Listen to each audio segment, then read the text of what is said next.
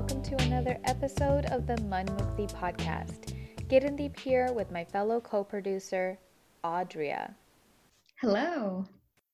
So today we actually have a very special episode highlighting the LGBTQ Pride Month. The month of June is commemorated as Pride Month to honor the 1969 Stonewall riots that occurred in New York City. Now, this was an uprising that marked the beginning of a movement. The movement to outlaw discriminatory laws and practices that occurred against the LGBTQ population. Fast forwarding to 2020, LGBTQ Pride Month is celebrated all across the globe. The thing is, despite these forward movements in acceptance, awareness, and empowerment of the LGBTQ community across the world, there's still much more work to be done, especially within the South Asian community. Inclusivity and visibility plays such an important part for the South Asian LGBTQ identified to be heard. And to share this movement with us today is a very special couple. Yes, today we are excited to be joined by Parag and Vaibhav, a wonderful couple whose story came to light after a viral video of Parag's father reading a very emotional, heartfelt letter and speech at their wedding about his process of hearing about his son and his partner and his journey to accept their love and their story. So if you haven't seen this video already, we'll link it in our show notes, but it's a real must-see. And so we're excited to be joined by them today. They're really a fun-loving couple, really great storytellers and mental health advocates. So welcome, Parag and Vaibhav. Thank you for being with us today. Thank you. Hi, Kieran. Hi, Audrey. Yeah. Yay. So just to start out, like I said, the story's viral. That's how we came across y'all's story. How does it feel having your story out there, open for the world to see and across the world? Yeah, so this is Vaibhav. Hi, guys. So I think in the beginning, we were a little hesitant. We weren't quite sure how it would be taken because, Parag has had some time, to be okay with his sexuality. He came out almost 20 years ago, and I'll let him tell his story. But, I came out more recently in the 5-6 years. So, I think I was okay with it being out like to a small group of people, but I wasn't sure if, this going viral would help. But I think what came out of it being viral is what pleases me the most and, what we've gotten to from that point onwards. So just to tell you, give you a quick example, just the day after our wedding, I posted a picture, I think maybe 4 or 5 days later, I just posted one picture of me and Parag, in our wedding garb with our garlands. And I just wrote the word hitched. And married to Parag Mehta, and that photo had 3,000-4,000 likes and shares. Wow. This is crazy. And I'm like, I don't even have 3,000 friends. Who are these people? Right. Maybe more than you're used to by a little bit. Yes, just a little bit. And I was like, oh, okay. So and then the following day was amazing. I started getting messages from around the world. People were sending me friends requests on Facebook, on Instagram, sending me messages. So I don't know if you guys know, but there's this spam folder and a ignore folder in Facebook you actually have from people whom you don't know and who are trying to message you. And I was just going through some of the messages, and they were an enormous amount, hundreds of messages just saying, oh my God, you guys are so amazing. Your story inspired us. I can't even believe that you guys got married and you're both Desis. So, and, I took it upon myself. I looked at Parag and I said, you know what? I think what's done is done. I mean, we didn't anticipate this, but if it did happen, both of us should make, an active effort in responding to every single message possible. Every single message. That's how we spend most of our honeymoon, by the way. He is how romantic. We were in Sedona, Arizona, this beautiful mountain retreat, and every morning I wake up and he's on his phone responding to people, and I'm like, "What are you doing?" And he's like, because it wasn't just they were hopeful and inspired. Some of them were in crisis. Some of the people that messaged him had really dire stories about being thrown out of their families or being abused. And he was giving advice to each one of them individually. And a lot of them weren't English speakers. Yeah. That was the most amazing thing, is so many of them were people who would write to me and say, can I write to you in Hindi? And I said, no, I don't read Hindi, but write to my husband. And he was responding in Hindi and Marathi, even trying in Bangla and Gujarati. So I really think it goes to show that there was a hunger for this story, and there was a hunger for Absolutely. some learnings from that came out of our experience. Yeah, like the language access part was like the which killed me the most. And I looked at Parag and I said, I know it can be annoying because you're getting thousands of messages, and you were still, let's be honest, we were still so overwhelmed with our wedding itself. We had like 500 people from all over the world, join our wedding, people whom we are closest to. We didn't actually expect it to be this big and, be so successful. We were just like so scared as we went into it. Like, we can talk about it later. But, when this all finished, we were still overwhelmed. But I told Parag, I said, here's the thing, Parag. Any of these people who are writing could actually have been me. Because when I was in India, I grew up in India, and we didn't have a role model. LGBTQ movements started here in the US, yes, but you guys also had so much of media coverage and stories about it. Our governments and our society has, strategically pushed everything down and away from mainstream. Or even if it isn't mainstream, it's always ridiculed or laughed at. So I know it could be annoying, but I want to try my level best if I can respond to every single message. So far, I am still getting messages, and I'm trying to respond to every single one of them, which I think is a really rewarding experience. I love that. And I think that's what makes this so special, is that you're from two different countries, and you're just, you're able to connect with so many other people around the world because of that. That's so special. Yeah, and it's very generous of your time because, like you said, you just got off of a wedding with who wouldn't? And that's what the honeymoon is for, to just decompress after all of that. And you're still spending that energy.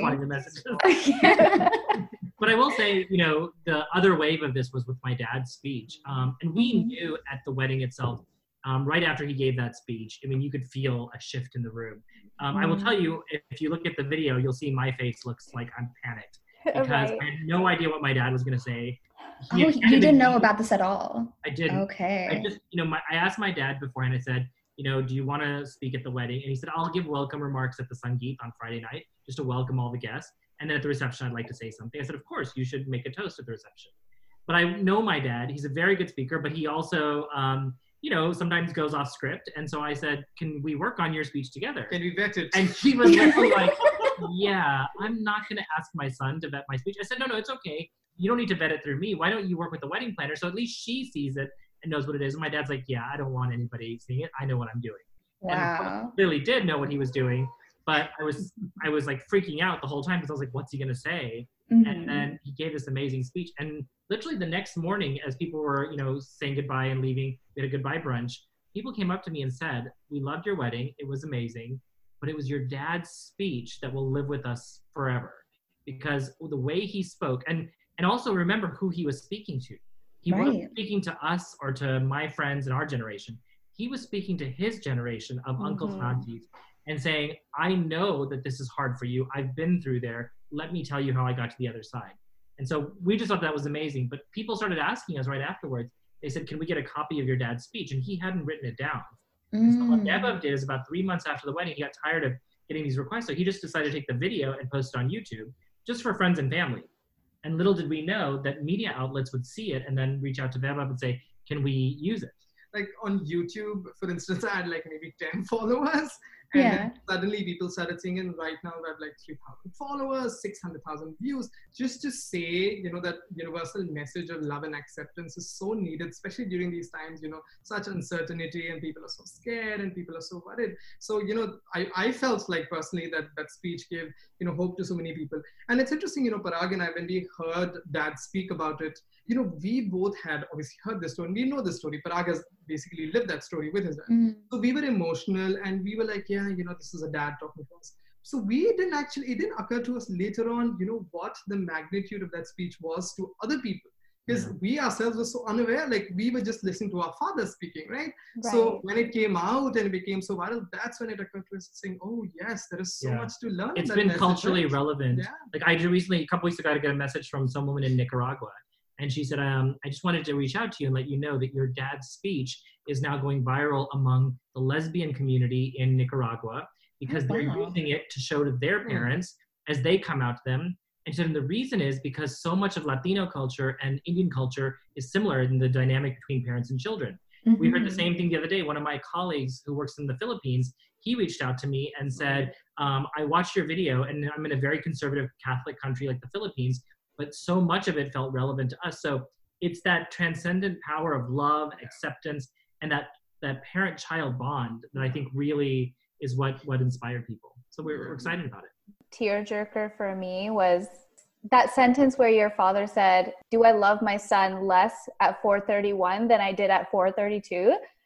And I seriously, like, it still makes me want to cry because I also have a 2-year-old. So thinking about that emotion, it just gets me. So I really understand why it was so popular among the world. It's just like Vaibhav was saying, that love and acceptance, it's so important. And especially, like you mentioned as well, that he wasn't just speaking to our generation, it was his generation. And I feel that, you know, with so much attention on the LGBTQ movement and so much attention that it receives, I don't know if that kind of older generational voice is always there as much as it could be, especially within communities where we're still, you know, coming to terms with it, or people are still starting to get comfortable with it. That intergenerational voice, that's really powerful. So that's amazing. Like, what an outlet, and so many, like you said, it's like a global hunger. This isn't unique to even Desi communities. It's Latina. It's so many others. I will say that, you know, we typically don't read the comments. I always tell them, don't read the comments because there are horrible people out there. YouTube trolls. Awful things. But one of the more popular comments that came on all of them, or not popular, but one of the more common comments was about my mom. Because if you watch the video, all the focus is on my dad's words, but my mom is standing right there. And a lot of people misinterpreted the facial reaction that she had because she looks very stoic in the video. And they thought, oh, the mom is clearly not happy, right? Like the dad's very supportive. And so I saw so many commenters say that. And I just wanted anybody who's listening and who watches the video to know, my mom is like any other Desi mom at any other Desi wedding, which is she's emotional. She's incredibly emotional about this whole wedding. She was also sleep deprived like we all were. Oh my God. So I want to make it clear on my mom's behalf that she was incredibly happy for us, has been one of our biggest champions. But what you were seeing of her face was the memories of 20 years ago and living through that period and how difficult it was and how we came out of it. So I think that that's a lesson for people, is that we can all change. We're all capable of being better. Absolutely. Very cool. Well, you know, we've been talking so much about your story, and we've kind of touched on it in terms of the video and stuff. But for those of our listeners who may be not aware of your love story, would you mind just kind of recapping it a little bit? How you guys met, how things went? Yeah, so this started, you know, in 2012, but just for a little bit of a background. So I had just moved to the US in 2011, August of 2011 for a master's program. And then, you know, that was the first, you know, time in a foreign country, away from home. So it was really hard for me. And, you know, the first few months was hard. And then, you know, I got an amazing opportunity to study abroad in Bangladesh. So I went there for a semester. And then when I came back in the summer, it was summer of 2012, and it was Pride Month. And I read about this group. It was called Kush DC. Kush means happy you know, in English, also a synonym for gay. So that's why they call themselves Kush DC. It's a you know, group based in DC for LGBTQ Desis. And I read about them, you know, on the internet, on Facebook, and you know, I heard that they were marching. And you know, I'd never gone to a pride parade in India. They were happening, but again, for the fear of being outed, I never did. So I was like, you know what? I'm in America now, a different society altogether. Let me just go march with them. And then, you know, I was hanging out with a group of Indian kids who had come to the US with me. Like, they were all in the master's program in different, you know, schools. So they were all like, yeah, we need to go to this pride parade and check out. It is so cool. Like, in a very excited way. And I'm like, no. I don't think I can come out to all of these people. Like, hold up. I'm like, yeah, maybe next year. Let's start with observing. Baby steps. So I was like, okay, so let's, you know, I checked out their schedule, and they were like, yeah, Vaibhav, why don't you come hang out with us? I'm like, no, you know, I'm doing something else. Yeah, not my jam. You know, I'm going to do something else today. I secretly made a little plan with a few gay friends of mine, and I went to the parade, and I was especially excited for Kush DC because I was like, how cool would it be to see Indian Americans or just South Asian Americans marching in pride, people who look like me, who talk like me, who you know, have a a family background like me in a pride parade in America and just like celebrating the pride, being so happy for who they are. So I should totally do this. And while the parade started, it was hot, it was 100 degrees, and I was so excited. So I'm seeing this, and it's so amazing seeing all these people. And then suddenly this truck comes with Bollywood music blaring out, and couples holding hands. Some of them are in their desi garb, some of them are like cutely dressed, and they're all like dancing to Bollywood music. And I'm like screaming, yeah, that's my people. So as they were moving forward, one of the person at the front of this contingent was a gentleman wearing a white t-shirt and gray shorts, and his t-shirt said the word Desi, and he was holding a pride flag, and that happened to be Parag. At some point in the parade, when he came close to me, I called out, "Hey, Desi!" And he heard. I mean, 500,000 people, but he heard me. He came, he danced with me for a few seconds, and then he left, and I'm taking like lots of pictures, super excited. And that was that, like nothing else. This was June 9th, and I came back to my dorm, and I was like, oh, let me just check out my pictures, from the Pride Parade. So I'm just going through this. I'm like, who is this guy? He's so cute, and he seemed really sweet. And let's see who he is. Khush Desi was a closed group on Facebook, so I started looking at the profiles. Like 100, 200 people in there, like this list, and none of them was Parag or looked remotely like Parag. Again, remember, I just had his picture in my set of pictures. Didn't know his name, nothing. I just knew that he was marching with Khush Desi. So I just assumed that he was probably part of it.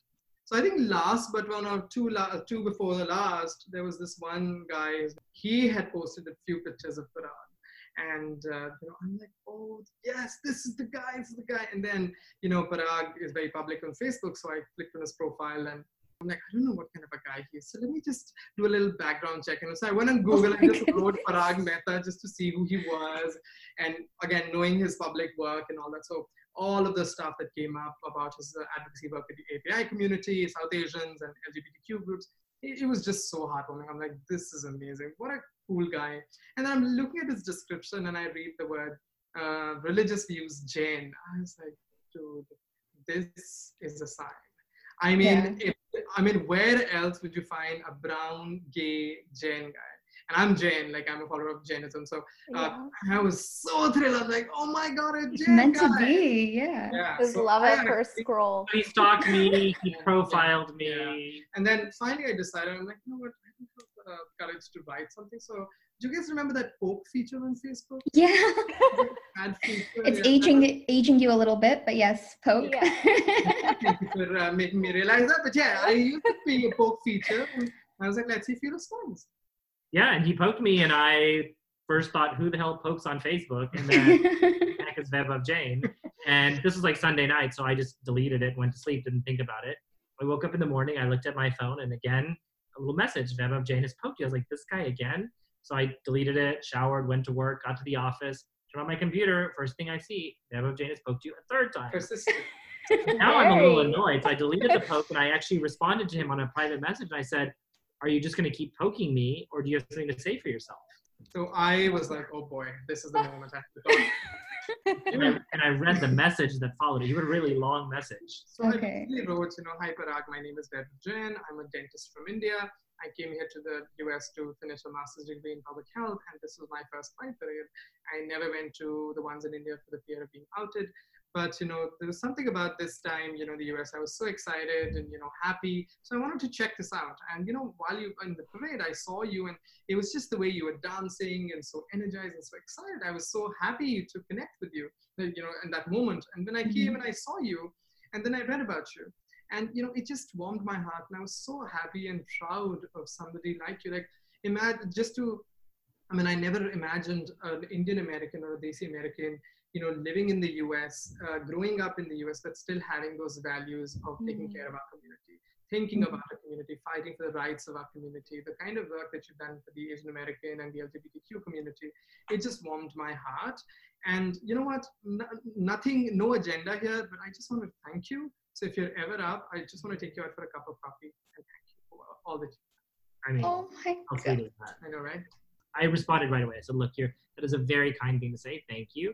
I said, I don't typically give out, my phone number or meet strangers for coffee, but it sounds like you're new in the country. So here's my phone number. If you ever need a friend or someone to talk to, give me a call. And he called me that night, and we spoke for about 20 minutes. And I was like, I'm gonna meet this guy. So we met for dinner the next night at a really crappy Thai restaurant. Yeah, so We went on a 6-hour date where we just talked and compared life stories and just really bonded and connected. And Bollywood, so much of it Bollywood. was very Bollywood. Wow. I would say, like, where are the movie Love rights that. here? It Yeah. started raining in the middle of the conversation. We actually had to duck and take cover under a building. Oh We my started talking about our goodness. mutual love of Bollywood films. Yeah. Right. And he was shocked that I loved Bollywood having grown up here, but I do. And so I started telling him about my favorite movie. And then he actually started singing to me from one of his favorite ones. He has a beautiful. Oh, And that was the moment that sealed the deal. I hope some of our amazing. listeners are taking some notes here. I know. I mean, That's how so you do. many great notes. And I mean, just even like the encounter, like the chance encounter in a crowded parade, like Yes. where are like Karan Johar needs to get on this. Like, this is an amazing movie in the making. Right. And then the pursuit after, oh, it's beautiful. You know, we often tell this story and we say the persistence is really the lesson here, which I think is partially true. I would also say for anyone listening, whether you're straight or gay and you're wanting to be in a relationship, from my point of view, it's also about letting down your guard. Because a lot of us, especially as we get older, we become cynical about love. We get cynical about cheesy romance. And I definitely was. And had it been at any other point in my life, I might not have picked up the phone and talked to him. I might not have gone out on that date. But the idea that you have to let love in and you have to take a chance on it is really important, because I think now, it's during Pride Month, every time we come up on the anniversary of that parade, I remember that morning. And I remember thinking about backing out. I remember thinking about flaking and not going to the parade. And it causes me terror, because I think, how much worse off would my life be today if I hadn't gone to the parade, if I hadn't responded to the pokes, if I hadn't responded to the message, if I hadn't made that phone call, if I hadn't gone out on that date.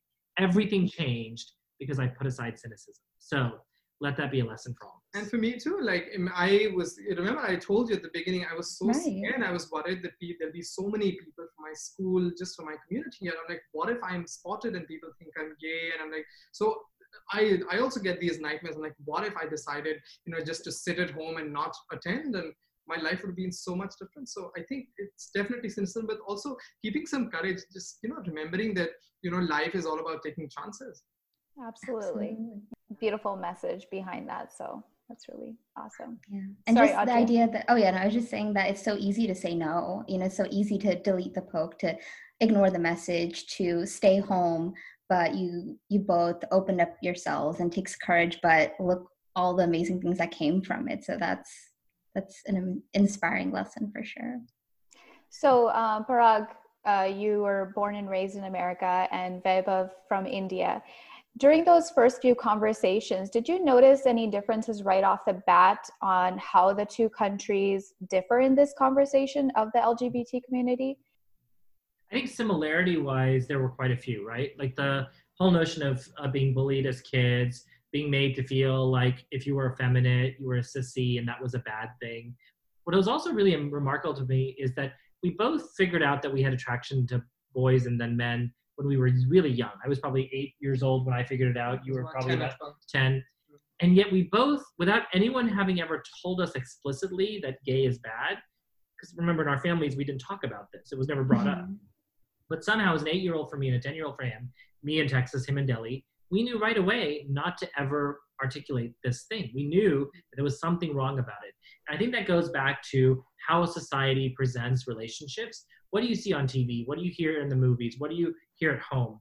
Those lessons have a big impact on our kids. Mm-hmm. And so one of the other things that I think is really powerful about not only our story, but about my dad's speech is really giving parents an instruction to make sure that whether your kids are gay or not, you have to, as a parent, create the environment in which they are comfortable being who they were.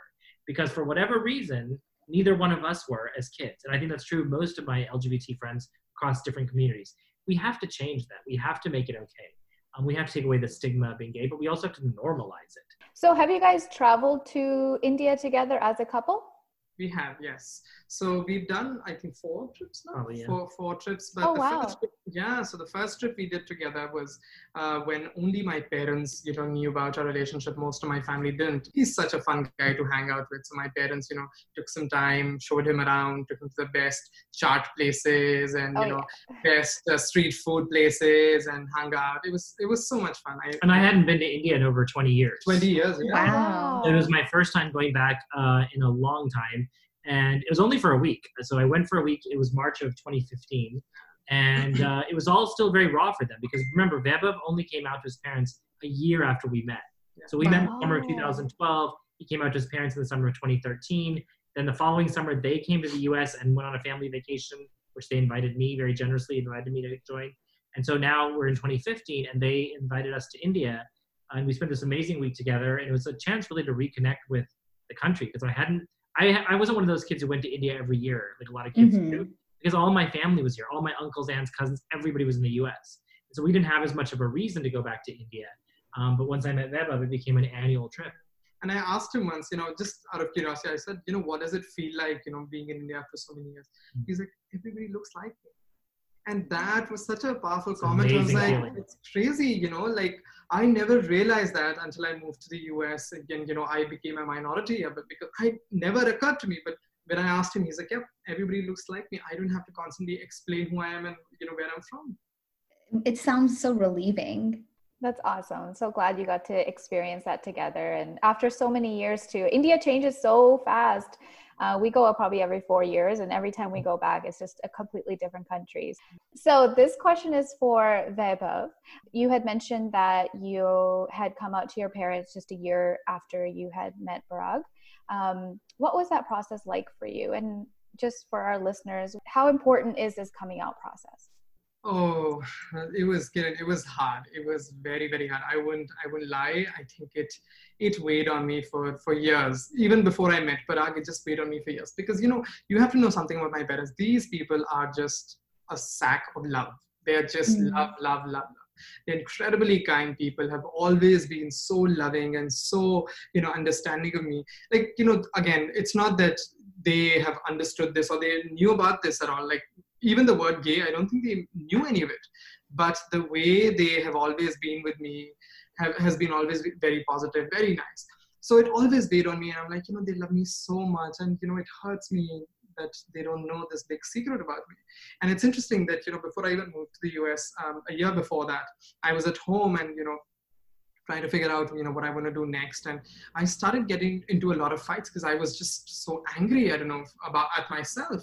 And some of that anger just came out, in the form of fights with my parents. And I'm like, no, I don't want to talk to you, this and that. And you guys don't care. And they would just not understand what's going on. And inside myself, and now I think about it and I feel so sad, I used to tell myself, it's actually good in a way. So if I fight with them more, they'll start hating me. I'll go to America, I'll have a life and, I never have to come out to them. And it'll just be, okay with both of us then. Like, they wouldn't have to worry about me. I wouldn't have to be worried about them. And, even if I do tell them that I'm gay, they probably won't care because they hate me so much, right? And as a child, for a child to feel that it's so heartbreaking, I think of it now and, how I just like underestimated my parents saying, they would just hate me regardless of what I tell them. But, when I met Parag, I think I also understood the importance of coming out, wherein he actually met my parents before I even came out to him. So in June of 2013, May of 2013, I actually graduated from my master's program and my parents were coming over. They met him and, knowing Parag, he was so incredibly kind. This guy left everything, 4 days he took off and he just took care of my parents and my brother and my sister-in-law. Drove them around, took them places, planned lunches and dinners with friends and all of us just for us to hang out. And they just loved this guy. Who wouldn't? He's so much fun. Amazing. And yeah, so, so they had an idea. And, after Parag met them, after they left, Parag mentioned to me, he's saying, we've been thinking about, whether you and I have been talking about how, this process will work for you moving forward and, our relationship. You don't have to come out to anybody if you don't want to. But I think you can at least owe it to your parents. And because the amount of love that they have for you, the way they care for you, I think it'll be really disheartening for them to find out from somebody else, versus you from your own mouth. So maybe think about it. And if you want, again, sadly, I didn't have a rule book. I didn't have an idea book of how to do this, but I've done it and I can help you. I can guide you. So I give a lot of credit to Parag in helping me arrive to that decision. But coming to the decision was very hard. Like I kept thinking how I do it. And I finally did in that year itself. In May they met Parag for my graduation and actually came out to them in July. I had an incredible opportunity in Geneva, working at the World Health Organization as a fellow there. And my parents, in typical Indian parent fashion, they're like, "Oh, Switzerland, we have to come. We have to see everything, all the Bollywood shooting locations. We have to go." Right, the mountains. Right. I was like, "Yep, let's do it." So they were so excited, thrilled, came down to Switzerland and spent a week with me. We traveled all over Switzerland, France. On our way back, on the very last day, I told them, but before I even told them, there was so much of contemplating that I did. Parag had actually come 2 weeks before. We planned a little trip. We went to Italy together. And that trip I loved Italy and so did Parag, but we had such a horrible time as a couple because I kept fighting. I kept telling him, "Oh my God, what's your problem?" He was stressed out. I was so because again he like, if you want we can go into details of what all happened leading up to it. It's I can tell it to you in short, but basically some people within my family were finding out through actions that I should have taken, especially on social media. He gave an interview with India Abroad newspaper. And it showed up in the newspaper, and his brother ended up seeing it. He was like, "What the hell were you doing?" He's like, you weren't sure you want to come out, but you decided to put it in the newspaper. Their criticism. I'm like, that's how I roll. Yeah, go big or go home. My family's in India. Who reads India Abroad? It's like, actually, everybody. And I had actually come out to my brother, and that conversation didn't go really well as I planned because he was totally against me telling my parents. He said, "Don't tell your parents. Don't tell our parents. You'll take 10 to 15 years from mommy papa's life." Oh, that's so hard.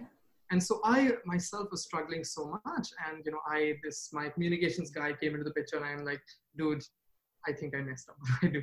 He's like, "Yeah, what do you think of it?" Let's do some PR on this. Let's put an interview. You sent a photo. There's like a big ass photo of the interview.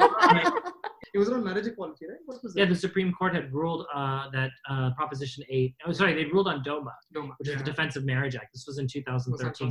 And they basically said that law was unconstitutional. And so India Abroad wanted to profile South Asian LGBT couples and getting their reactions to it. And because I worked on the Obama administration, I worked on LGBT rights, the reporter called me and said, "Hey, would you like to give a quote?" And I said, "Yeah, here's my quote." And then he said, "Would your boyfriend like to give a quote?" And instead of saying no, he gave a quote and then added a photo. Oh, this is going to be interesting. So you inspired him. You inspired him. We can sort of laugh about it now. Of course, at the time, it was very serious and very scary. But I think that at the end, it was necessary, right? We sometimes need these action-forcing events to make us do the thing that we're holding on to. So I, in a way, am grateful for that faux pas, because had that not happened, I'm not 100% sure he would have come out to his parents right then and there. But he knew now that the clock was ticking. Yeah. His cousin knew, his brother knew, his uncle and aunt knew. So he's like, time is now. I was like, Parag's like, "Let me be very honest. If they hear from somebody else, it'll break them. So find the moment in time. Again, I'm not expecting you to do it today, but my recommendation as somebody who loves you, cares about you, and also loves your parents, tell them when you can." And, he gave such wonderful advice. And I think that's the advice I tell young people now, that, there are a few things that you always need to keep in mind when you come out. Do it at a time when your parents are incredibly proud of you. So, if you remember Dad's speech, Parag's father's speech, he said that at that time, Parag is like the valedictorian, and, he is, he was on the dean's list in his college, really, really smart kid. And the parents were like beaming with pride, and Parag will tell more about it, but that was around the time he came out. So for me, that Geneva thing, guys, that thing was a game changer for my parents. They could not stop talking about, me and my position to my family in India. "Oh my God, our son works at the UN." See, in the US, UN is not a big thing, but let's be honest, because US was the one who started the UN, right? Gave so much of funding. But in India, in developing countries, it's such a huge deal. It really is. There's a very prestigious position. So I remember taking my parents to the headquarters in WHO, and my mother, tears streaming down her face, like just so happy and proud of who I was. So I think it helped them understand when I came out to them that, during that trip, is that it's the same son. He hasn't changed. Exactly. The fact that you mentioned, Kiran, at the beginning, that how much do I love my son at, 429? Do I love him as much as I loved him at 429 as I love him at 431? Same thing. It was just that feeling, I think, that maybe helped them. I don't know. They talk about it on and off. They haven't I sat down with me and told exactly what went through their mind, but it was a process and it was very, very hard. I think it was one of the most hardest days of my life.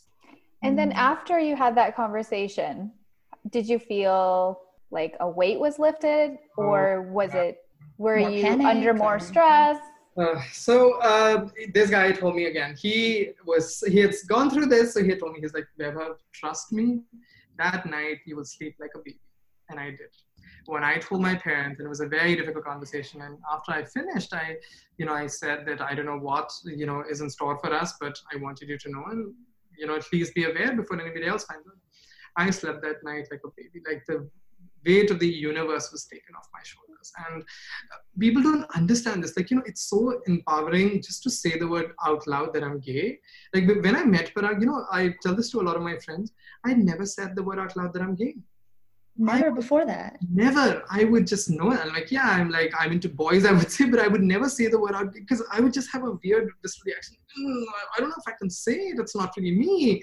So I actually, when I met him, I told Parag later on, I would actually stand in front of the mirror and practice saying, I'm gay. I'm gay. I'm gay, just to get comfortable in my own skin, to say who I am. So when I said it, it was so incredibly liberating, and I slept so well. My parents did not sleep a single moment, and it was very, very hard for them. But even in that moment, of that tough conversation also, I remember these two things that happened. One was when my dad, stood up and he just came up. My mother was shocked. My dad came. He just kept his hand on my shoulder. I'm crying. They're all crying. And my father was like, "Theek ho jayega beta, don't worry. We're all here. We are here for you. Main tere saath hu. Don't worry about it." And then throughout the conversations, I started telling my parents about the bullying that I went through and all the, mental trauma that I went through. And my mother said, I think we failed as parents. And I started crying and I said, why would you say that? Why would you say that, that you failed as parents because I came out as gay? That's why. They said, no, beta, no, not because of that. You took 26 years to tell us such a big truth of your life. So I think we failed as parents to give you that comfort, to give you that space that our child could not share everything about his life with us. And that his mom said, we are the parents. It's our job to worry about you. It's not your job to worry about us. And when he called me the next day and told me that, I said to him, you're going to be okay. Because if that was the reaction of your mom, you got a good mom. Yeah. Because I think in that moment, they just looked at their son. They didn't look at some, random stranger in the room who's telling them something which is foreign to them. They are just looking at their son, and incredibly, and there's, to my great, my luck, they heard the words that I was bullied, that I was, had such a hard time, that I was always, looked down upon in school and had such a hard, time in school. And they were like, beta, we failed as parents. And, it's time for you to relax. It's time for you to not worry about. We'll do the worry. So don't worry about it. Sleep tight. Wow. That's so incredibly heartwarming to hear that, and almost lucky that you have that support from your parents. It's so, I don't want to say rare, but it's not always the case. And that is what breaks my heart, especially I'm sure you get the messages very frequently. What words of inspiration can you give kids out there that might not necessarily have that support or that parenting? Look, I think when we both tell our stories, we focus on the positive, right? We focus on the love and the way we were embraced by our dads, and the fact that our moms came around. But the reality is it was a process. It took several years for them to really get comfortable and to get over it, because after that incident in Geneva, there were several years of his mom calling him every day in tears and crying. And let me tell you, it gets annoying after a while, because you're finally like, okay, mom, I need you to get over it. And so the advice that we both give to anybody in this situation, regardless of how your friends and family react, is to be a little bit patient. Because what we have to always remember is that we also took time to come to terms with who we are. I knew I was gay from the time I was 8. I didn't come out until I was 22. That means that I had 14 years to get comfortable with myself. He had 16 years to come to terms with who he was. We owe our parents more than 10 minutes. And that was some frustration that I constantly had. Like, I'm like, you love me. You said that you love me. Like, why are you doing this? Like, the few months after my mother, like, and almost years also, she would just call and cry, and I would actually be so annoyed. I would cry and I'd tell Parag, why is this happening? Like, how is this fair? Like, they're my parents. They're supposed to love me. And then Parag reminded me that you had 16 years to be okay with yourself. How can you expect them to be okay in 16 minutes or 16 days, 16 weeks, or even 16 months? It takes time. Yes, it takes time. Give them time, but don't give them indefinite time. And I think that's the advice I would want to give everybody. Be patient, always lead with love. There may be harsh words said, they may get angry, they may get upset, but let's be very honest there. Beautifully, Parag puts it, I think he puts it so much better than I do, but he said, they had all these dreams that they were making about you and your life for years together of you growing up, doing things in the world, getting married, having children. You literally shattered those dreams in a matter of seconds. In a minute, you finished that. Give them some time to make new dreams. Give them some time to heal, give them some time to bring back, feel that love again and make new dreams. And you have to be patient with that process, because if you're not patient, it can go down a very bad road. We also don't advocate for everybody to come out, because you have to measure your situation. Safety. There are people who are in situations where it is not safe for them to come out. We have met with Bangladeshi activists who have been, have seen their friends murdered for being outspoken LGBT activists. So I don't tell everybody to come out. I tell people to start a process of freeing themselves. And if you're in a toxic home environment where your parents or your siblings or your relatives are going to abuse you or they're going to kick you out or whatever, then fine. Find a way to become independent. We often say that there's the family that God chose for you, and then there's the family that you choose for yourself. Mm-hmm. And the latter is our communities. Yeah. So oftentimes for LGBT people, we have to go and build our own families of people who love and understand us and will welcome us. And so only then can we often feel safe to be who we are. So our story is one version of this. It is not instructive for everyone, and we recognize that. And we just ask people, if you're in a position to come out, do it, because the ripple effect that it will create, the number of people that it will give hope to is tremendous. Mm-hmm. So, and, like I said, no size fits all, and Parag put it well, but also, I was in a really weird situation where I was still in my master's program. My father was funding everything. So there was a real possibility that he could have kicked me out, and I was not in America. My father, if he would have wanted, he would have been like, give me a freaking passport. You are not going back to America. You're coming back with me to India. I'm booking a flight. I'm an adult, but there are limits to what I can do. He's sponsoring me. So I had a very real conversation with Parag, and I said, Parag, what if he does that? He's like, Vaibhav, have you seen Dilwale Dulhaniya Le Jayenge? I'm going to come and rescue you. I love it. I'm like, yeah. The good thoughts. Yeah, let's talk no more practicality. But I did mention, I said, what if my dad says, okay, fine, do what you want to do. I don't care. And, I'm not going to fund your education. So let's see how long you last in America with your whatever gay culture or whatever you think it is. I had all these conversations. To this man's credit, you know what he said? He said, don't worry about it. I'll fund your education. At least I have enough savings, Vaibhav. Whatever I can, I will support you. We will take loans if we have to, but I will support your education. Never think that, it'll all stop. So I think it's important for people to assess. So a lot of times when people come to me from India and even in the US, I tell them, make sure that you're independent, because that's the first step in doing it. Because let's say your story doesn't end up the way my story went and the way my parents react, at least you're independent. At least you don't have to, face consequences. It's surprising. I don't know if you looked at the statistics. Homeless people in this country, a good majority of those homeless people are actually LGBTQ people who have actually been kicked out of, who have been kicked out of their households just for being gay. Yeah. So that's something that anyone can do, right? If you're listening to the show right now and you're asking, how can I be an ally? Look around your circle. Look at your friends and their kids. Are there LGBT kids that that you can be that person for? That you can be their safety net? To say if anything happens, my home is always a safe place. I will provide care and shelter for you, because we have to be. That's what being a community is we have to be willing to stand up and take care of each other. Yeah, absolutely. That's so important. Yeah. So, speaking about that, it sounds like you had or were building strong support systems throughout this whole process. So I'd love to know a little bit more about what did building that support system look like? Vaibhav, you mentioned that you had some bullying. Parag, you may have gone through some situations yourself. So how did either of you cope, and what were the support systems that looked like to help you cope?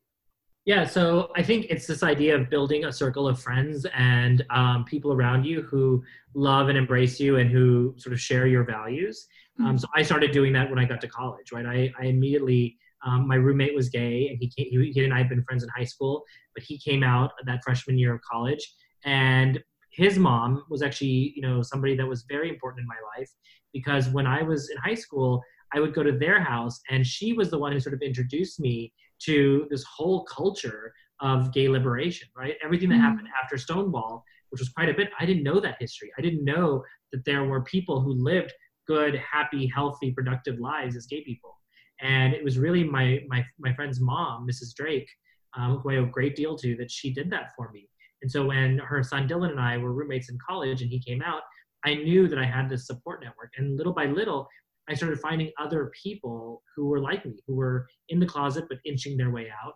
And so I had this network of support, so that by the time 4 years later I finally came out to my parents, I knew that I was going to be okay one way or another, because I had these people in my life. I had these people, who were there to sort of stand by me and to protect me. And that's a great thing to have in your life. Mm-hmm. For me, it was obviously very different, because in India, I didn't even know the word gay. Like, the way I found out was so weird. Like, I was just talking to some woke friends of mine in like 8th or 9th grade. And, we're talking about, sex as teenagers talk. And, one of them said, hey, do you know this? There are people who are gay. And, oh, gay, what's gay? And again, this is me at a time where I'm actually confused about my own feelings.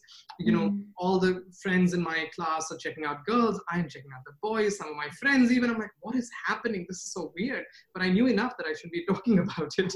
So when I heard the word gay, I'm like, I need to do more research. But I knew I couldn't be asking people about it, because if I did, then it could be easily be construed that, oh, Vaibhav is gay. So I decided in my Catholic school that I have to find out. The library should have some resources on it. I mean, come on, it's a good school. So I went to St. Xavier's in Delhi, and I went to my library. Nothing. I literally looked for that old catalog that they have with paper, slips, and it basically said the name of the books. I found one old Oxford dictionary, which basically had the word gay when I found, like, in one dictionary, and it said gay, and then it said under it happy, and then maybe the third definition was homosexual, somebody who's attracted to the other. That's when I even learned about the word homosexual. So I knew that this was probably what I was, but I knew that since there was nothing at all available resources in my library, it is something I should talk about. I should keep my mouth shut. I should not do anything. So I found my solace in, spirituality, in religion. I remember, the amount of bullying that I went through was hard. And when I did all that, I started to question. I'm like, I came from a very deeply religious household, so I would just go to my temple and not worry about anything, just sit and meditate and think about, what's going on in my life and why is it happening to me. And I think some of that meditation gave me solace, that I'm like, there is purpose to everybody's life. I started reading religious books, and that helped me understand there's purpose to every human life, and every Jainism says that every life is valuable. And so that's where I found my solace. But then when I went to college, I had some friends who was definitely more liberal. My best friend, Anisha, I was the first one. She was my first friend I basically came out to, and she was shocked. She didn't know how to react. Again, she grew up in a metro herself, and we all met in this really fun town, Bangalore, when I went for my bachelor's. And she was really open about it. And she said, I'm going to take care of you. So the bullying actually continued in college. So sometimes when I was bullied, she would stand up for me, and she's like, do not do that. Like, she wouldn't say outright, who I was, but she would say, how dare you talk about Vaibhav like this? Do you have no shame? Like, imagine somebody would talk about your sibling or your own children like this one day. How would you feel? Yeah. So that was great. Go her. Yeah, and then go her. And then Parag, how you mentioned community, I think it was so important to find a community. I started living as an openly gay man, I think, when I moved to Bangalore, because that's when I found an entire group of gay men who are like celebrating their sexuality. They're like parties that are happening. I'd go to discotheques. I would actually also go to like these school events. So the French embassy actually has an entire movement in the US called Alliance Française, which is basically institutes around the country which helps people learn French. And they're super artsy, knowing the French, like super artsy, super progressive, and they do these queer film festivals and all that. So I learned the word queer for the first time. Oh, queer is also a way to express our community and, the diaspora. So they had these film festivals. So I remember watching this LGBTQ movie for the first time. It's called Maurice. I don't know if you've seen it. But Maurice. Yeah. So with Hugh Grant. And this movie is like from the 80s, right? Yeah. And I could not believe that people were talking about this in the 80s and making movies about it. And I saw this, remember, in a small room in the center with like 7 or 10 people sitting on the floor on like these floor mats. And watching it on a projector and learning so much, interacting with people and not just saying, there's so much to being gay than just, sex. Because I think in our community, what happens is people hear words gay and it immediately they start thinking about same sex. And the word sex, I mean, we come from a culture where sex is such a big taboo. We don't talk about sex with our parents. They don't talk to us about it ever. But by the way, not part of our culture. It was imposed on our culture. Yes. I think part of the education of our community has to be that it was the Mughals and the British who brought this sort of prudish view of sex and sexuality. Right. You go back to the origins of Indian culture, you go to the temples of Mohenjo-daro, we celebrated sex in all of its forms and sexuality. So I think sometimes when people talk to us, they're comfortable with like the love and the romance and the marriage, but they don't want to address the sex that happens between men or sex between women. And that's important too. We need to be overall as a culture way more sex positive. When I look at what's happening in India right now, particularly with the high incidence of sexual assault and rape and violence against women, so much of it has to do with repressive sexual culture. If you constantly split boys and girls up as children, you don't let them interact with each other, you make sex feel taboo, it cannot be talked about, it cannot be taught. What did you think was going to happen? Right? You cannot repress human nature. You have to educate it and you have to nurture it in positive and healthy ways of expressing itself. And so I think there's so much to be learned from our stories, but I just think the big takeaway is whether it's his friend Anisha or my friend Mrs. Drake or the movies that we got to see, you have to normalize being gay for people. Because that's the only way it's going to be easier for them to come out. But also because we're talking about mental health and the work that Mukti does, you have to remember that there's an enormous toll that you have to pay if you're living a lie, if you're living in the closet.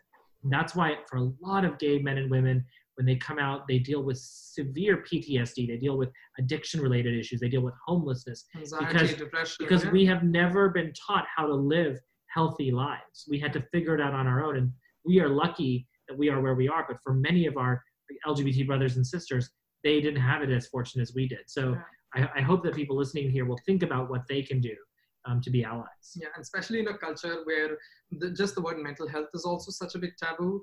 Absolutely. In Hindi, we have a word pagal. Like we use it so loosely, but when you really call somebody pagal, like you're denigrating them, saying that, oh, you're lesser than us. You don't know any better. And if, there are times that the way I grew up, we were always told, oh, never talk about mental health to anybody. Like, if they were to ever find out anything is within a family or anywhere else, that's it. Your prospects as a family and, moving forward in society and getting married to a good match is over. That's it. So so much of repression, even around talking about mental health. Like I used to get, suicidal thoughts. Parag has, attempted suicide, unfortunately, several times. And it's the reality. People are still doing it. And I see it in India, I see it here, and we don't talk enough about it. And the problem is that because we've just stigmatized it so much. We just don't want to talk about it. And I think I went through so much of that myself because I'm like, I'm having these weird thoughts, but how do I talk about it? I want to kill myself. What do I do about it? How do I do this? Why am I having these thoughts? There was this amazing moment in our relationship where we were at the Pentagon City Mall in DC. We were coming down the escalator. And we've been going through this rough patch where we were constantly bickering and fighting, and I couldn't figure out what was going on. I'll never forget, we were on that escalator, and he turned to me and he said, I think I have mental health issues, and I want to go see a therapist. And I was so proud of him in that moment because I knew he was breaking out of generations of stigma and pain to say something that was so courageous. And he started to see a therapist and things started to get better. He got on medication. He put a name to what he had. And a few years later, he wrote a post on Facebook. I think it was right after Anthony Bourdain had died by suicide. And I remember he showed me this post in the morning. This was a year before we got married. He had drafted this post where he was basically going to come out as somebody who suffered from depression and anxiety. He was going to talk about the fact that he gets suicidal thoughts and he doesn't know why. He doesn't know where it comes from. He doesn't know what to do about it, but he's seeking help. And he asked me, he said, do you think I should post this? And I'll be very honest. I said, no. I said, I think this could be really hard. I mean, as much as I encouraged him to come out as gay, I was like, this is a whole different animal. You're about to get married. My cousins and uncles and aunts are going to see this. My parents are going to see this. It's going to raise all kinds of questions. Are you sure you want to do this to yourself? And he said, the only way things will get better is if people like us start talking about it. Because people are paying attention to what we say. So why not use that for good? And he was 100% right, and I was 100% wrong in that moment. it was one of the proudest moments of my life with him, is when he did that, because I knew how much courage it took. But I also saw the immediate response he got from people who said, thank you for saying what we haven't been able to say. Thank you for shedding light on this topic. It's the only way it's going to get better. And the reason the reason I did it was very simple, because I am standing in a metro station and the train's about to come and I want to jump in front of it. I don't know why I wanted to do it. It started to scare me. Like, I used to take public transportation every day, and this was a reality for me every single day. And during lunchtime, I used to leave my work, and there was a little stream that ran down, close to my office. The height from the bridge to the stream was at least 20 feet. And crossing the bridge every single time, I'm like, I should jump. I should maybe jump. And I'm like, but I don't want to jump. I love my life. I love my parents. I love my partner. How is it going to affect them? And if I were to do anything of those, like if I were to do any of those actions, how would it impact them? So more than anything else, it scared me so much. And I didn't know who else to talk to. And, I was so scared, like if one day I did it and he were to find out in the most horrible way possible, it's going to break him. And, he used to tell me when I shared with him, he's like, whenever you get these thoughts, just think about that first phone call that I have to make to your mom and how she's going to react. And we don't think about that. But again, he and I talked about it, and what I understood is it's not my fault.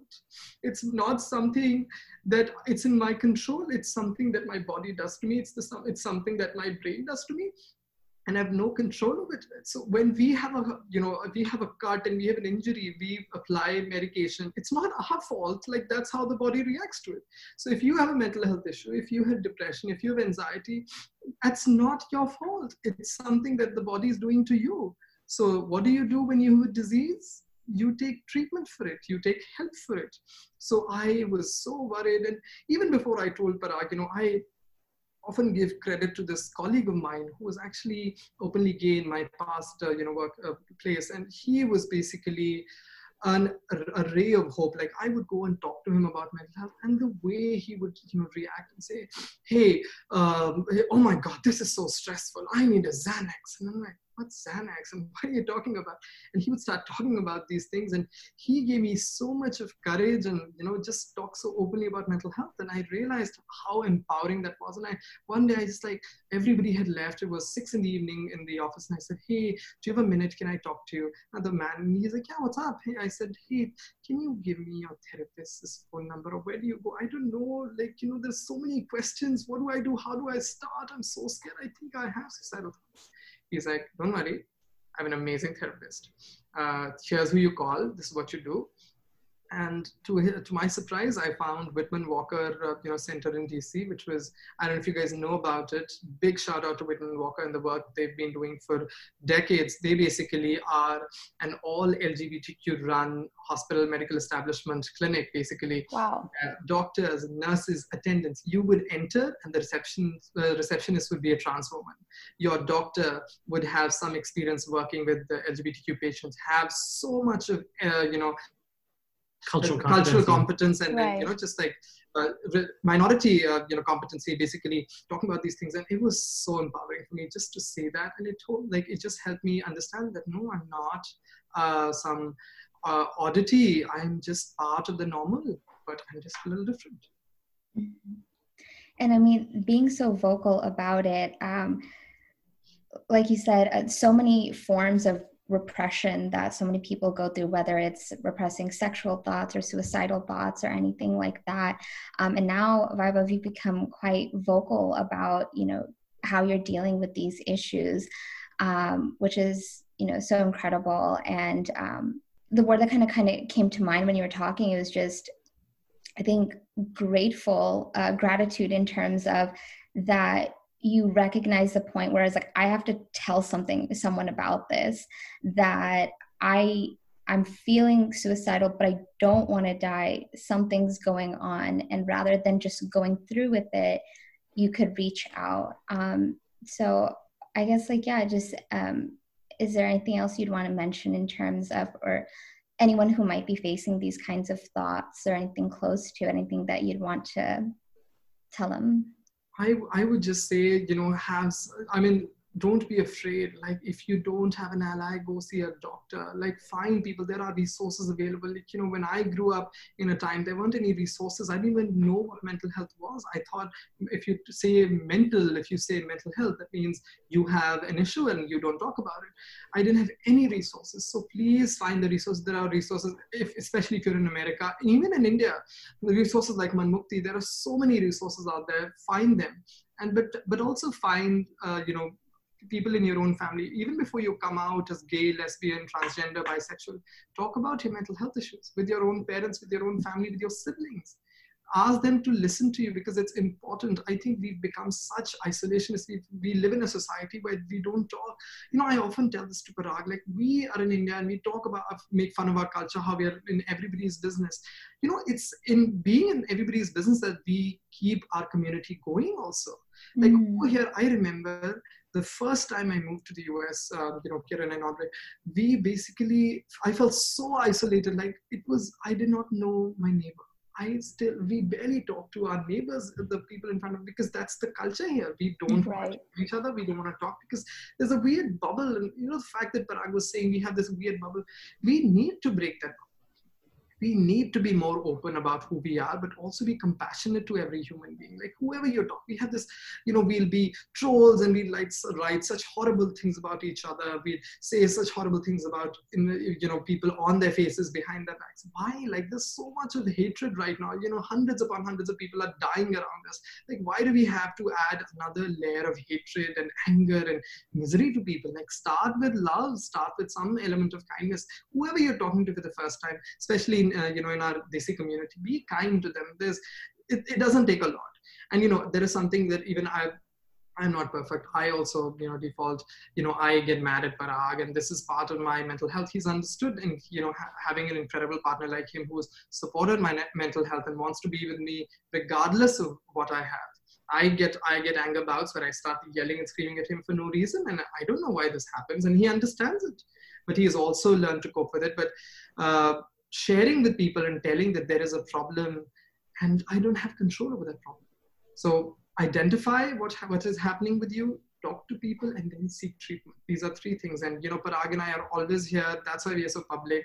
You want to talk to folks in Manmukti, please do that. Write to us. We are more than welcome. I'm still checking my secret folder on Facebook every single day, and so is Parag. And we'll talk to you. If you need somebody to talk to, if you don't find an ally, just talk to us, talk to somebody, because it's important. We have to keep talking. Thank you so much for being so unfiltered, especially on the topic of, mental health and suicide and or ideations. And I think that that's a common issue nowadays. As you mentioned, we are so closed off. We share what we're wearing, what we're eating, but maybe not as open about what we're feeling and what we may be going through, because to be honest, when you do open up, you realize that everyone is going through something or other, right? And being there for each other, even in the littlest form, hello, hi, how are you doing? It can open up people's hearts in so many ways. And we really appreciate that you are so open with us. I want to talk a little bit about, in the recent news in India, the death of Sushant Singh Rajput, the well-known Bollywood celebrity who committed suicide. So there's been this big uproar on the topic of suicide in India within the South Asian communities. What do you make of these conversations that come out? And it seems like the media is just focusing on, well, what could have been so bad in his life that he wanted to commit suicide? Like, what do you make of these conversations? We shouldn't always look for cause and effect, right? I think there's a tendency, I'll say this as somebody who loves and lives with somebody who has suicidal ideation, is that we can't take it all on ourselves. We're always looking for someone to blame, right? Was it Karan Johar because he boycotted Sushant, or I see these petitions going around? That's actually doing a disservice, right?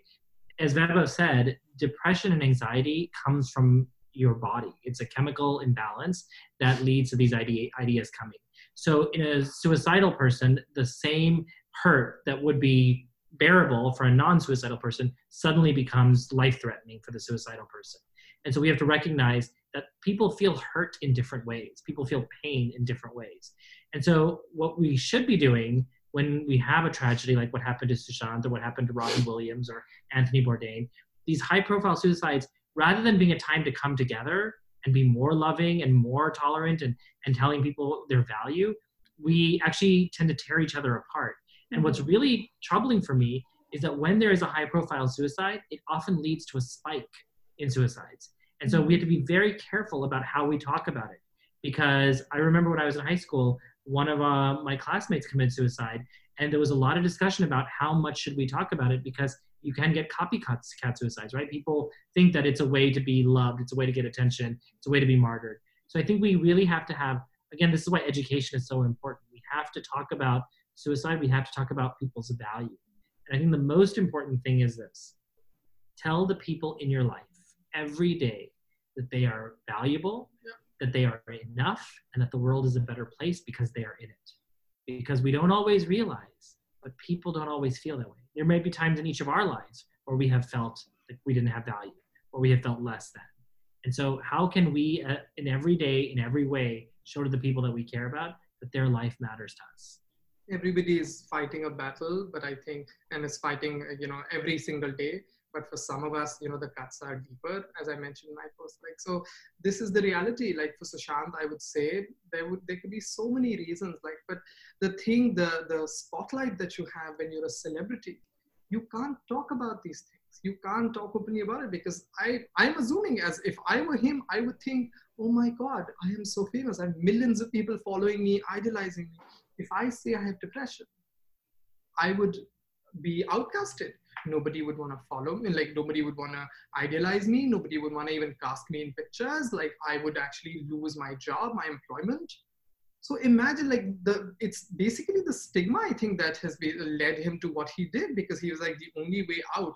I would think, as somebody who's felt it myself, I sometimes feel and before I came out, I often felt that I think the only way to end this is just end my life. It'll end my misery, and it'll end my family's misery, and it'll end everybody's misery. It's pain. It's pain. And you don't know how to express that pain, because you can't talk about it. You can't take any treatment about it, because if you talk about it to anybody, people go out and gossip. But I'm like, you know what? Before anybody starts to gossip, start talking it, so openly, because you will then feel so empowered. Parag tells me, when he said this, I don't think it's a good idea for you to say it. I feel like whenever I do it, I'm healing myself. Mm-hmm. Every time I talk to you guys, I've spoken to my other friends about it, my closest of friends, for heaven's sake, I'm in public health. I'm like, this is public health 101. You have to take care of your own health and advocate for your own health and, public health before you even teach others about it. And if I can't lead by example, who am I to be going out and telling, governments and societies, oh, you need to do this, take your pills and, talk about prevention. We need to be talking about prevention first. So I told so many of my friends who are in my public health program, and they were all so incredibly kind. And they're like, they did what friends do. They're like, we're sorry that we weren't there for you. I know this. I'm here for you now. And I know this, and I will do better, and I will start checking on people. Yeah, talk about it as much as you can, because it doesn't make you any bad, but it empowers you. It gives you so much of energy as you do this in front of people, and heals you. It really does. I feel like that it takes the power out of that fear. Yes. That fear that really grips you. And I know I go through this kind of personally as well. And when I think about it, what is my fear? I face it head on, and it takes the power away, and then it no longer has power over me, and I can move on from that. And like you said, it's a form of healing to be able to talk about these things and just minimize it instead of it weighing on you like it shouldn't, right? Yeah. Thank you so much for sharing that. Yeah, I would think about you have a youngster, you have a young kid at home, the postpartum depression part, women in our society go through so much of that. Mm-hmm. But it's just nobody cares about it. Nobody wants to talk. They're like, yeah, everybody suffered. So do you. You don't talk about it. And right. You can't take it in stride. Yeah. You have to actually, when I worked for the Surgeon General, Dr. Vivek Murthy, he used to always talk about the triangle of health, right? And the 3 points of the triangle were physical health, nutritional health, and emotional health. And we talk so much about the first two, right? Dieting and calorie intake and how do you eat better. We talk so much about going to the gym and working out and getting physical activity. And then when it comes to emotional well-being, we're silent. Mm-hmm. I remember he and I went to the University of Texas to do a talk, which was my alma mater, and there were 500 college students in the audience. And he started the talk by saying, how many of you have dealt with an unbearable amount of stress in the last month? And it was final season. And 499 hands went up in the air. Oh my goodness. Then he said, how many of you had the tools you needed to know how to deal with that stress? 2 hands went up in the air. We do not teach people specific tactics. We teach you how to work out and exercise. We teach you how to eat right, but we don't teach you how to deal with stress, anxiety, depression, and mental health issues. And there are so many ways, from gratitude to meditation to mindfulness, that we know how to deal with it. India taught the world how to do this hundreds of thousands of years ago with meditation and yoga, but we don't treat it like a sort of standard part of the health curriculum. And so I think whatever we can do to give people the tools they need to cope with their ups and downs, to cope with isolation and depression, the better. And of course, the most important thing is connectivity, because we are so digitally connected and yet we are not emotionally connected. And so if we can teach people, how do you have conversations like this? I think for guys in particular, it's very difficult. I find that men have a very hard time with their male friends in having these conversations. I think women are much better at it. You rely on each other and you share deep, dark thoughts and secrets, but men are not trained to do that. And so whatever we as gay men can do to bridge the genders a little bit, because we know the best of and the worst of both sides, is how we can help our straight guy friends be better about talking about their feelings, expressing their emotions. Like, you don't become less masculine if you talk about emotions. If you cry, that doesn't make you less of a man. I mean, I cry because, I am proud of who I am, but I also wear my tears with pride. I mean, it shows that I'm an emotional, I'm compassionate, and I care about people. That does not mean a less man. It makes me a more human, if anything. So I think that's what's important, especially, men. Women also, I think, but especially straight men, oh man, it's hard to talk to them about it. Yeah, that's a huge stigma within the community as well. Definitely should be spoken up about. And so, Parag, would you mind telling us a little bit more of your work that you have done, either under the Chief of Staff of the U.S. Surgeon General, or just as a mental health advocate? And, what does that work look like, and what inspires you to continue with that work? Well, what inspires me is my grandmother. And I wrote about her in my Humans of Bandh Mukti post. My maternal grandmother lived with us from when I was 3 years old until she passed away 22 years later. And she had schizophrenia. And when you are living in India, as she was, and are diagnosed with schizophrenia back in the 1960s and 70s, there were not resources. There were not thoughtful medical treatments. And she was stigmatized, and she had a really tough, difficult life. It was like a death sentence, I would say. It's a horrible thing. She was kicked out of her family. Her husband left her. And basically she lived a shell of a life until she moved to the United States and came to live with our family, because my mother, her daughter, decided to grow up to become a physician, and she specialized in psychiatry. And so she was able to provide my grandmother with therapy, the treatments, the drug that she needed in order to treat her schizophrenia, which had never been done for her in India. In India, they put her in a mental asylum, they locked her up in a room, and they treated her like a pariah. And it was only through that my grandmother got better. And I think a lot about my grandmother, Ranjanba, and I think about the life that she could have had she gotten proper treatment early on. And it's always a reminder to recommit ourselves every day to making sure that people have the treatment and the help and the thoughtful interventions that they need in order to survive, because all of these things are survivable. But you have to have proper treatment. And this is why I think science is so important. We're having a political debate right now where we're still trying to argue for the role of evidence-based decision-making and science-based decision-making. And it confounds me that we still have leaders in our country today, including our president, who denies science and who denies all the advance that science has provided us. And we have to stop that, because if we don't fund mental health the way that we're so eager to fund law enforcement and the imprisonment of people, what do you think is going to happen? We have more Black men in prison today than there were Black men slaves in the history of this country. That is a problem, because we are not treating the issue. We are not treating addiction. We're not treating crime. We're not treating mental illness. If we don't do that, then society is going to continue to get worse. We're going to continue to fester in the problem. So we need thoughtful, evidence-based and science-based interventions And- to make sure that we're treating what's And wrong. not just, people who are suffering, but also as us. Like, I would not just think about Black people, I would think about the white people and Asian people and the Hispanic people. Like, we as allies need to learn where we are in our mental health process. How do we understand? We need to educate. Education is such a powerful tool for mental health. So educating before talking, listening more than reacting, I think is so Absolutely. important. Remember, Brad, we were talking about this. Like, we are so quick to jump to a conclusion. Why are they looting? Why are they doing this? And I'm like, have any of you taken a second to sit down with a Black person and ask them what their history is? I'll be honest, our community is also at fault. I grew up in India where people are horribly racist against people who are darker skinned. When I grew up there, we were always told that Black people were the problem in America, and that's the notion I came up with. Like, when I came to the US and Parag educated me, it's like, it's not like it's 400 years of a horror story. It's 400 years of an oppression that they've gone through. It's interesting. In public health, they actually have a term.